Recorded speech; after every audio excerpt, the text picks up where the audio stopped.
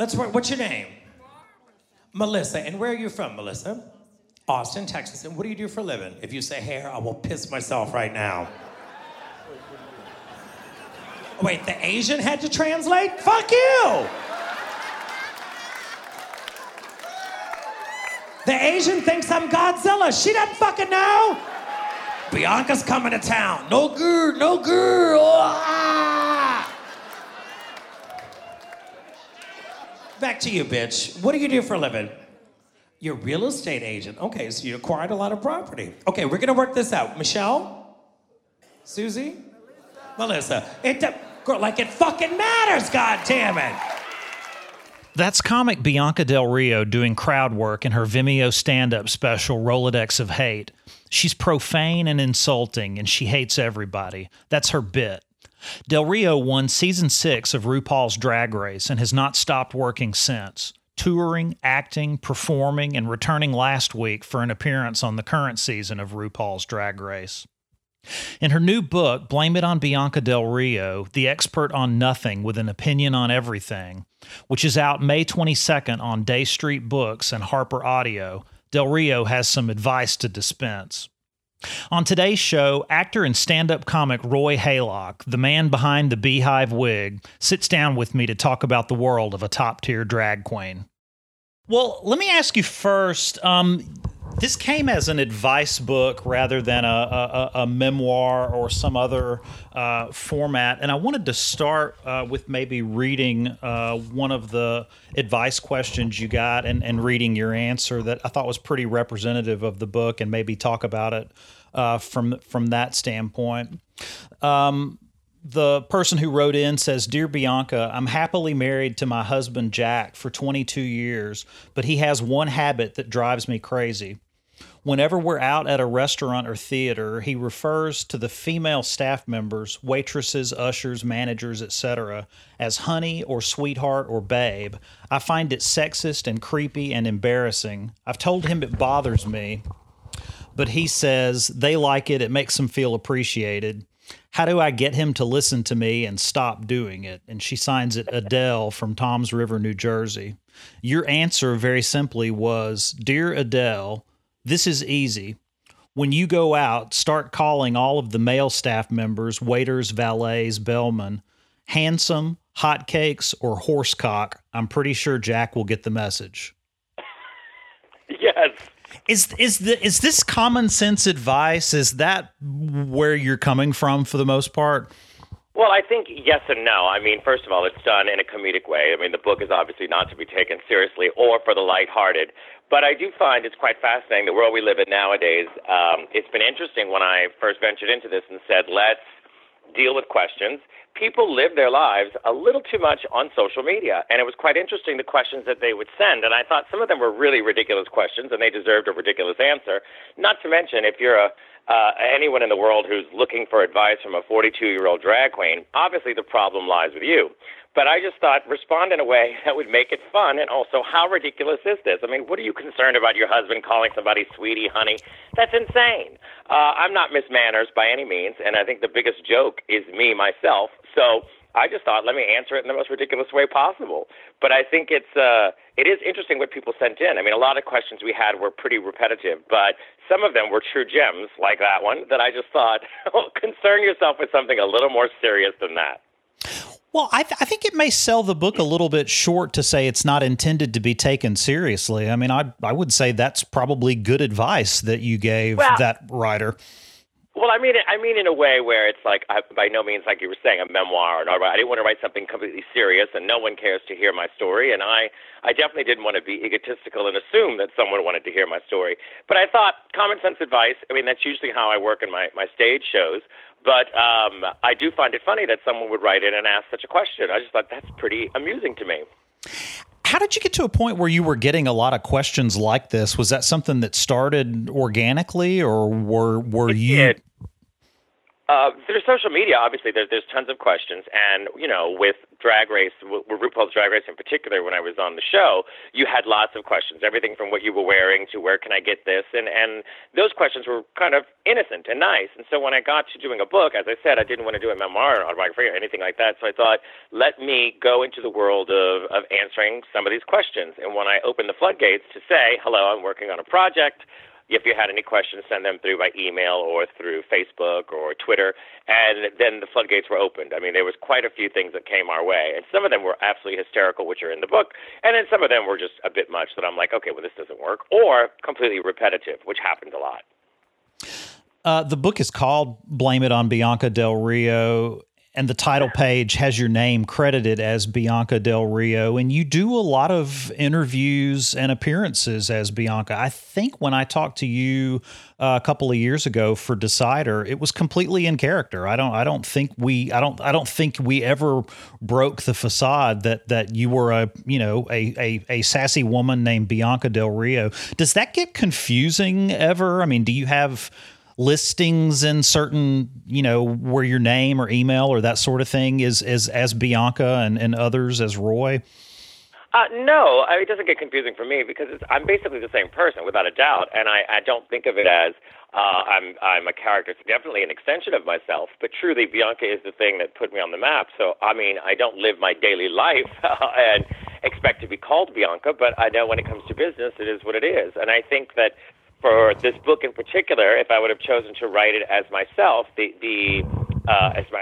present it as myself, I should say, I don't necessarily think it would fly as it does when I'm Bianca, because basically you're judged by what you put out there. And what I put out there is I'm a 42-year-old drag queen who wears a wig and who's hateful and witty, and that's just it. So I think that's just the packaging that I use for what I'm doing. So I don't think of it as literal as my friends don't call me Bianca, but I don't think of it as literal as I am now this person and I'm not that person. I definitely don't have an identity crisis. If anything, I steer clear of Bianca until I have to work. So it's not that bad, and it's not that confusing for me, so to speak. Are there personality differences or speech quirks that you have to hard flip? No, I have friends that are like that. For me, it's strictly, the monkey suit, wearing a wig, wearing makeup. Obviously, that's the extent of it. But I have friends that put on a drag character, so to speak, and they do a different voice and they act differently. And that is definitely not how I operate. I think maybe the charm of what I do is that it is the packaging of a woman, but I'm probably as blunt and as hateful as any old man you know. So I think maybe that's usually my selling point, I would say. One thing that I see a lot watching the show, I wouldn't say I'm a huge social media person and not a Facebook person at all, but I'm pretty heavy on Twitter and I watch Instagram, and Drag Race seems like a very social-oriented show or social media-oriented show, both from the people who are on the show and the people watching the show.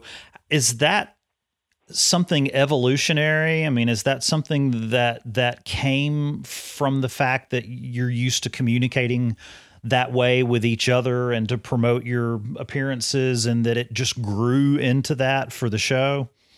Well, I think obviously I didn't have Twitter or Instagram prior to Drag Race because I'm of a certain age where I lived without social media, so it wasn't a part of my everyday life. I had my Facebook, and when you film the show, you have about 8 or 9 months until it actually airs on television.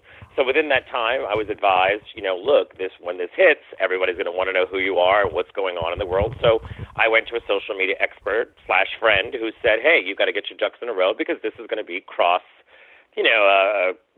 cross-media attention, as far as finding out who you are and what you're about. And so from then, I created my Instagram and my Twitter, and then it just grew from there. And now it's really my number one source of publicity whenever it comes to a show that I'm producing or a book that I'm putting out. I think it's an easy, unexpected 2 or 3 little punch this, punch that, and then it goes out to the world. I mean, I've been fortunate enough to get to travel with my stage show. I'm on my 3rd tour, and I mean, everywhere from Hong Kong to Singapore to Australia to the UK. It's just been surreal. So that's been my number one media source for myself.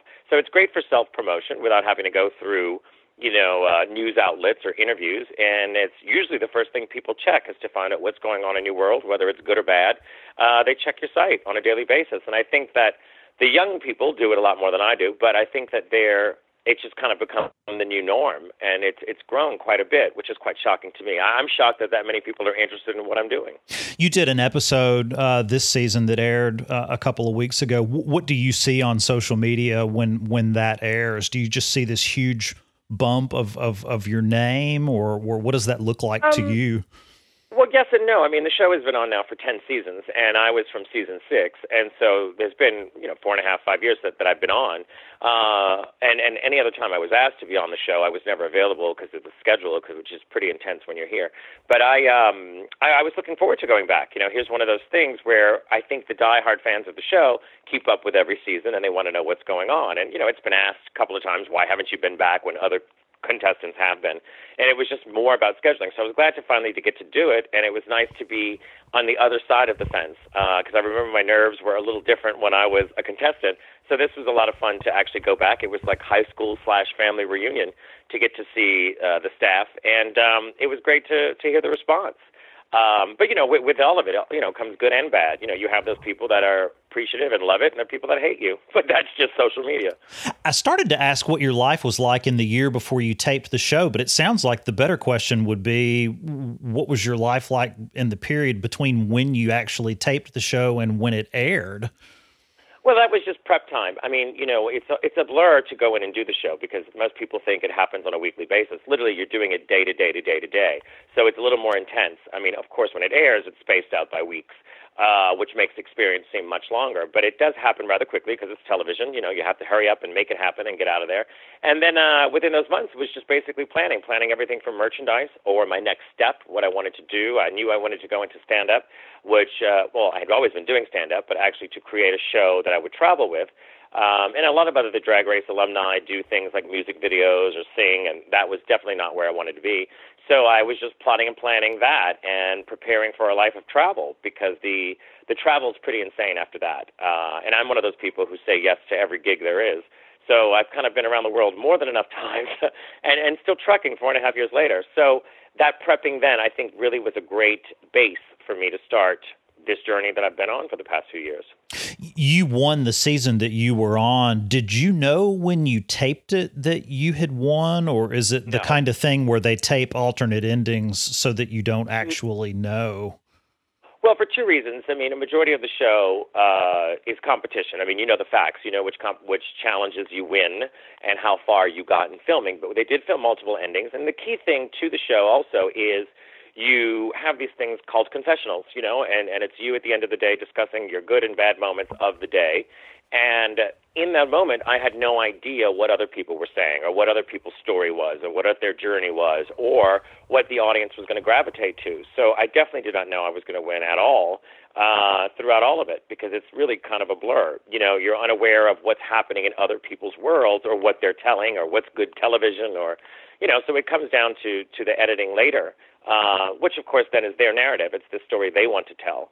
So when people say to me, oh, I knew from the first episode you were going to win, well, of course, because you're watching their narrative of what's to come, whereas when I was in it, I had no idea.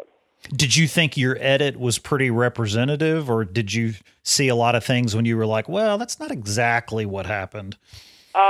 Once again, like I said, I think it was a blur, but no, I didn't have a problem with it. I also knew that anything I did, if I cried, they were going to use it. If I screamed at someone, they were going to use it. If I lost my mind, it was going to be used. So I thought before I acted, which I think a lot of people don't.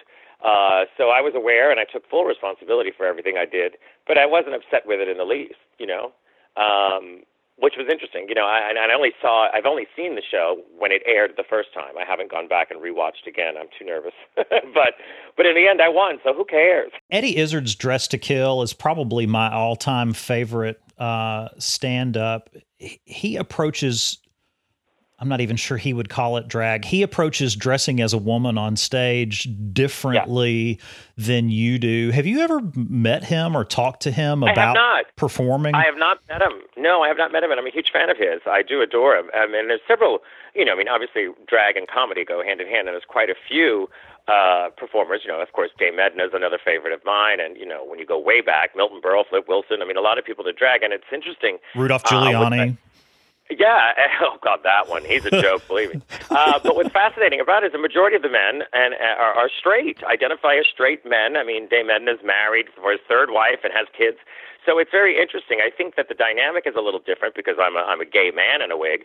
But I think that the topics are probably a little different as well. And for me, it's not a life choice. For me, it's a character. A character as far as this is what I do. This is my uniform to go to work. I don't think of it as something serious or a sexual preference or any of that kind of madness, which I think is probably why a majority of the straight people that come to my show enjoy it, because it's not as off-putting as they think it is. One of the things I think that Drag Race has made an interesting choice in what is shown and not shown, if you compare to something like Top Chef, is that you don't see the contestants at home or at the dorms or the hotel or wherever they have you put up. What is that part of your life during the season like? Well, I think it's smart. First of all, it's expensive to do that, number one. And I think that the advantage for that is, we don't get to hang out with one another. We don't speak to one another. We're not allowed to talk unless we're on camera, which is genius. People think, oh, that must be gruesome. I go, no, it makes a lot of sense, because if you and I are in a scene one day in a fight, and then that afternoon after filming, we repair it and we're good, and the next day we go back and we're all hunky-dory, the audience has no idea what happened. Oh, that's very interesting. So are you in a hotel while you're filming? Yeah. Yeah, we're all separated. Mm-hmm. That's very interesting. And I guess that makes a lot of sense, so that you keep everything in the bottle for the next time the cameras are on. Or television, yeah, and it makes total sense. And I think anyone who's complained about it that's been on the show usually lost. But I think in the end it's a great strategy, because when you think about it, you really can't go back and retell something if the audience didn't see it, because what becomes their truth is what they see on TV. So it is what it is. I think for a while over the last several seasons, it seemed like the show was adapting to itself. You started seeing people getting on the show who had seen the show, and you started seeing people learn, how to sort of work their own edit. I haven't noticed that as much in the last couple of seasons. Would you say you've noticed it differently the last few years, or is the skill set changing, or are they emphasizing it less, or? Well, one thing you're probably going to die is that I haven't watched every season, which is horrible. No, because of course they've made it kind of more difficult to find the show now, because originally it was on Logo and now it's on VH1, which are two channels that aren't always on in the hotels that I'm in when I'm traveling. So, and as far as online, it's too much work to search. And on my time off, the last thing I want to watch is drag queens. But in fairness, you don't even have to watch the show anymore. All you have to do is open up Facebook, and everybody's got an opinion or a review. But I think that, here it is with 10 seasons, and like most shows, it's like an American Idol or a Voice, that people have grown up with the show, and their goal is not necessarily to be a fabulous drag queen, but their new goal is to be on the show, because they think that's the point of success, which comes with great excitement, and it also kind of ruins the show in many levels, because the people are not necessarily skilled. They don't have the life experiences. They don't have the interesting stories once they get there. But on the other side of it, it's great to have fresh blood. It's great to have new looks. It's great to have queens that are, performing and thin and fabulous and look great in photos. So I think like with most shows, it kind of goes through that moment. So I always appreciate it when there's someone older or there's someone with a different point of view, because it makes for good television. But that also comes in with that's part of the casting. And, it's their show. They'll choose what they like. But it is fascinating to see the younger people that are now drag queens. You can't even walk outside without a drag queen falling out of a tree. They're everywhere. I think the show's been really skillful in how it employs backstory. It is mostly I wouldn't say catty, but mostly a highly competitive competition show with Sure. very sparing glimpses into difficulties in people's lives. And I think the restraint that the show has shown has really made those more powerful. what did you see in your season with the edit versus the discussion in the room, and really being able to maximize the impact of those small moments? Well, I thought it was true to form. I thought it was real. I thought it was genuine. I mean, we had a great particular season. Our cast was pretty amazing, and we were all very diverse. And I personally made it a choice where, I didn't make anything about my life to become the focal point. Sympathy is not part of my drag aesthetic. So many people had said that I was cold and didn't bother. But for me, I find no one cares. No one wants to hear that shit. For me, it's do the job and get it done. But I didn't know also if that would translate to people. So you never really know what's going on. But I felt that the stories that everyone else shared, whether it be, extremely personal or funny, catty moments, I think they were true to the situation at the time. You have to remember it's a chunk of time, and it happens, as I said, so quickly, and you don't know these people, but then after 2 days you feel like you're best friends with them, or you despise them terribly. I definitely think all of that showed in the show. Once it airs, we're all fine now, and we've all gotten over ourselves, but in the moment, it's just this huge pressure cooker. So I think it definitely tests people, and it's fascinating to see people that, rise above it and the people that break down. But I thought it was true to form when we were there. I can't say much about the past few seasons because, as I said, I haven't watched extensively. But I found it to be true when I was there completely. Well, I could have seen with your persona going into the show being worried about a very rough villain edit because you have a very sort of no holds barred, almost shockingly abrasive persona, particularly in your stand-up, but you see it in the show also. Were you worried going in about you were just going to be an unredeeming villain coming out of it? When you put it that way, worried? No, you didn't come off. You did not come off that way. No. I mean, it's the risk you take. It's the risk you take, and that's the thing. I mean, someone has to win, someone has to lose, someone's going to look good, someone's going to look bad. But I felt that, if you stay true to what you know, I mean, to put on an act and pretend like, nothing mattered would be a different ball of wax. I think I was in it. My goal was to do the competition itself, and all the other bullshit I'd throw out the window. But I also treated it like I would normally treat my friends, or the conversations I would have. Or shut someone down. That's just my world. And truly, after a couple of days, you do forget the cameras are there because, as I said, the challenges become a little overwhelming, and you do start just thinking about what's in front of you, and you're not realizing the bigger picture. And then by the time it airs, you're like, oh my God, I forgot that, or I forgot about that part. So it's definitely a whirlwind when you're there. But I don't think I was worried, but I wasn't overly confident in assuming I was going to win. I didn't think that either. So it was kind of middle ground. I thought the smart people will get it, and if others don't, oh well, it's the risk I took.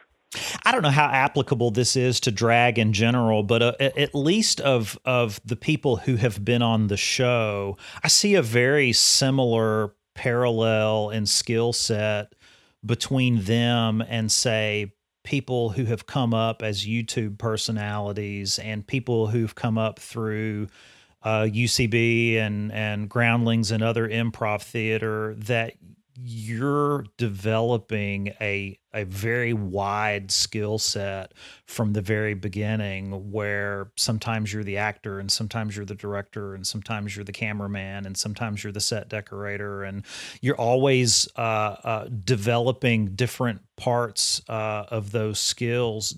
Do you see those similarities in those other areas, or do you think there are some particular differences with drag?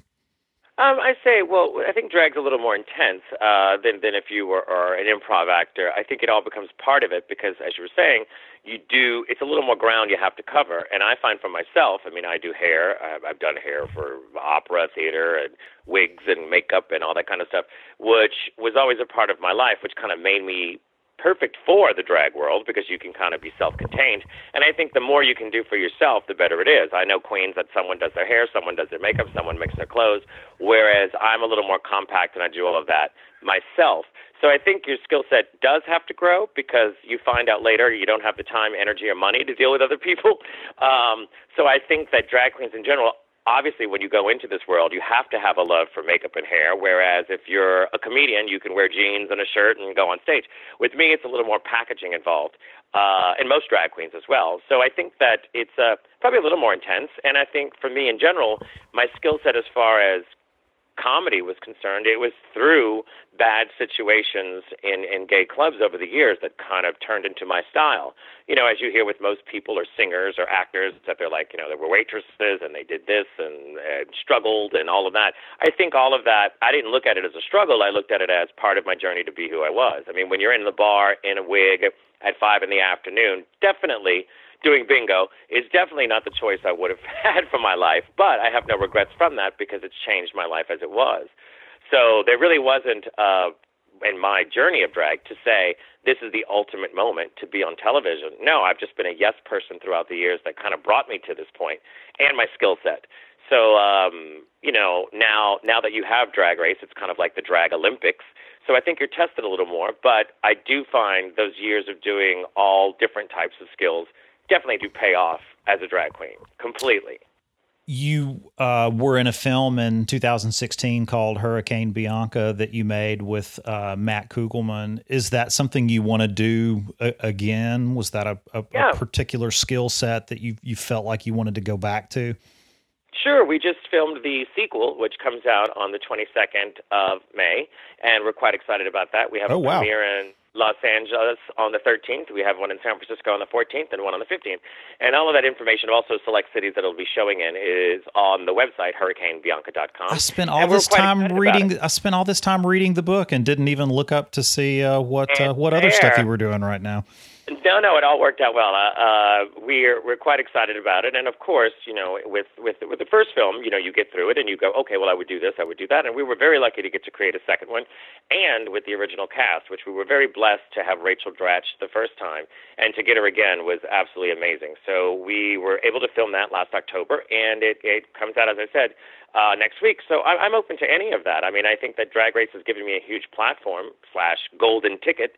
So I embrace all opportunities that come my way. If someone says, hey, do you want to be a monkey? Sign me up. I'll be a monkey. You know, it's what it is.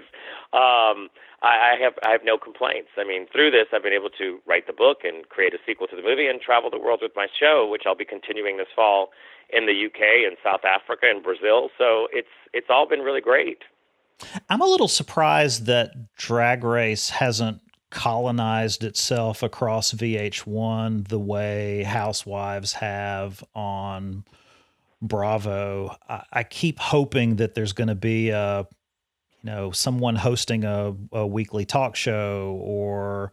Well, I think gay and drag is scary for people, and despite that, which I find fascinating, because the show's popular though. I think saying it's not popular enough to support those things, I think, is selling it short.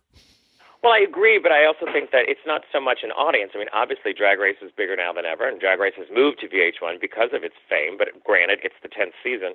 So what's interesting is that despite the fact that there are so many gays in show business, so to speak, they're not willing to celebrate it on camera. And it's interesting, especially drag. In particular, it's quite interesting how people don't think, especially executives or where they have to spend money, they don't think it's going to work. Where I can prove differently. I mean, I get to travel and work in theaters that are 2,800 seats, and you sell out for multiple nights. And, you know, who's looking at that? None of those executives. But there's money to be made, and I think that's one of the reasons why I travel is mainly because of the fact that that's where it's at. I mean, that's obviously what I enjoy doing.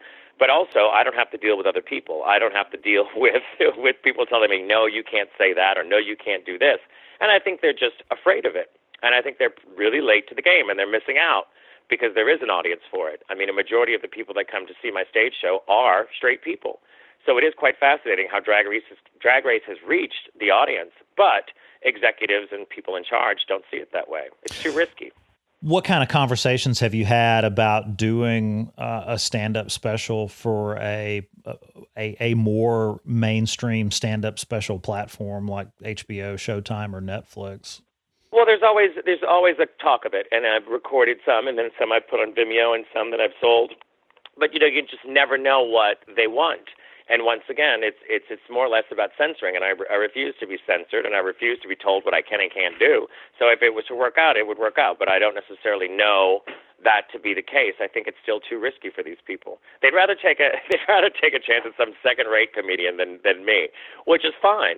That's just the business side of it. But as long as I still get to continue to do it live, I don't care. So I'm not opposed to it. Is that more often the case that you tape a special with a production company, not necessarily knowing where it's going to be sold at the time you tape it? Well, I don't know what the routine is for other people, but I've chosen to do that basically to document it and also to have it, because you never know. For me in general, and it's just worked out well. I mean, and depending on where I was, I filmed the last two. I haven't filmed the current one I'm on yet, but I probably will do it in the UK later this year. But I just do that kind of for myself because you never know. Well, I appreciate you talking to me. The book is interesting. I think it's pretty good advice. Interesting's a good word. Thank you. The photography is great. That was one other thing I wanted to ask you about. Did you do most of this photography specifically for the book, or were these? Yeah. Tell me about putting that together. That's some very interesting stuff in here. Yeah, well, majority of it was because, obviously, as I was saying, we live in a world of social media where I didn't have much footage of myself that had not been released already, and I didn't want to do a rehash of a lot of old photos. Some of them are a select few, maybe less than 10 are original photos, but the rest were created. Less than 10 were existing photos, and then all of the other content was created for the book. It was challenging, but it was a lot of fun, and look at this ridiculous situations I'm in. Why not? Well, I really appreciate you talking to me, and thank you. Good luck on the book and the movie and the comedy tour and whatever else you've got coming up next. It sounds like you're... There'll be more, I tell you. Well, thank you so much. I appreciate it. Thanks.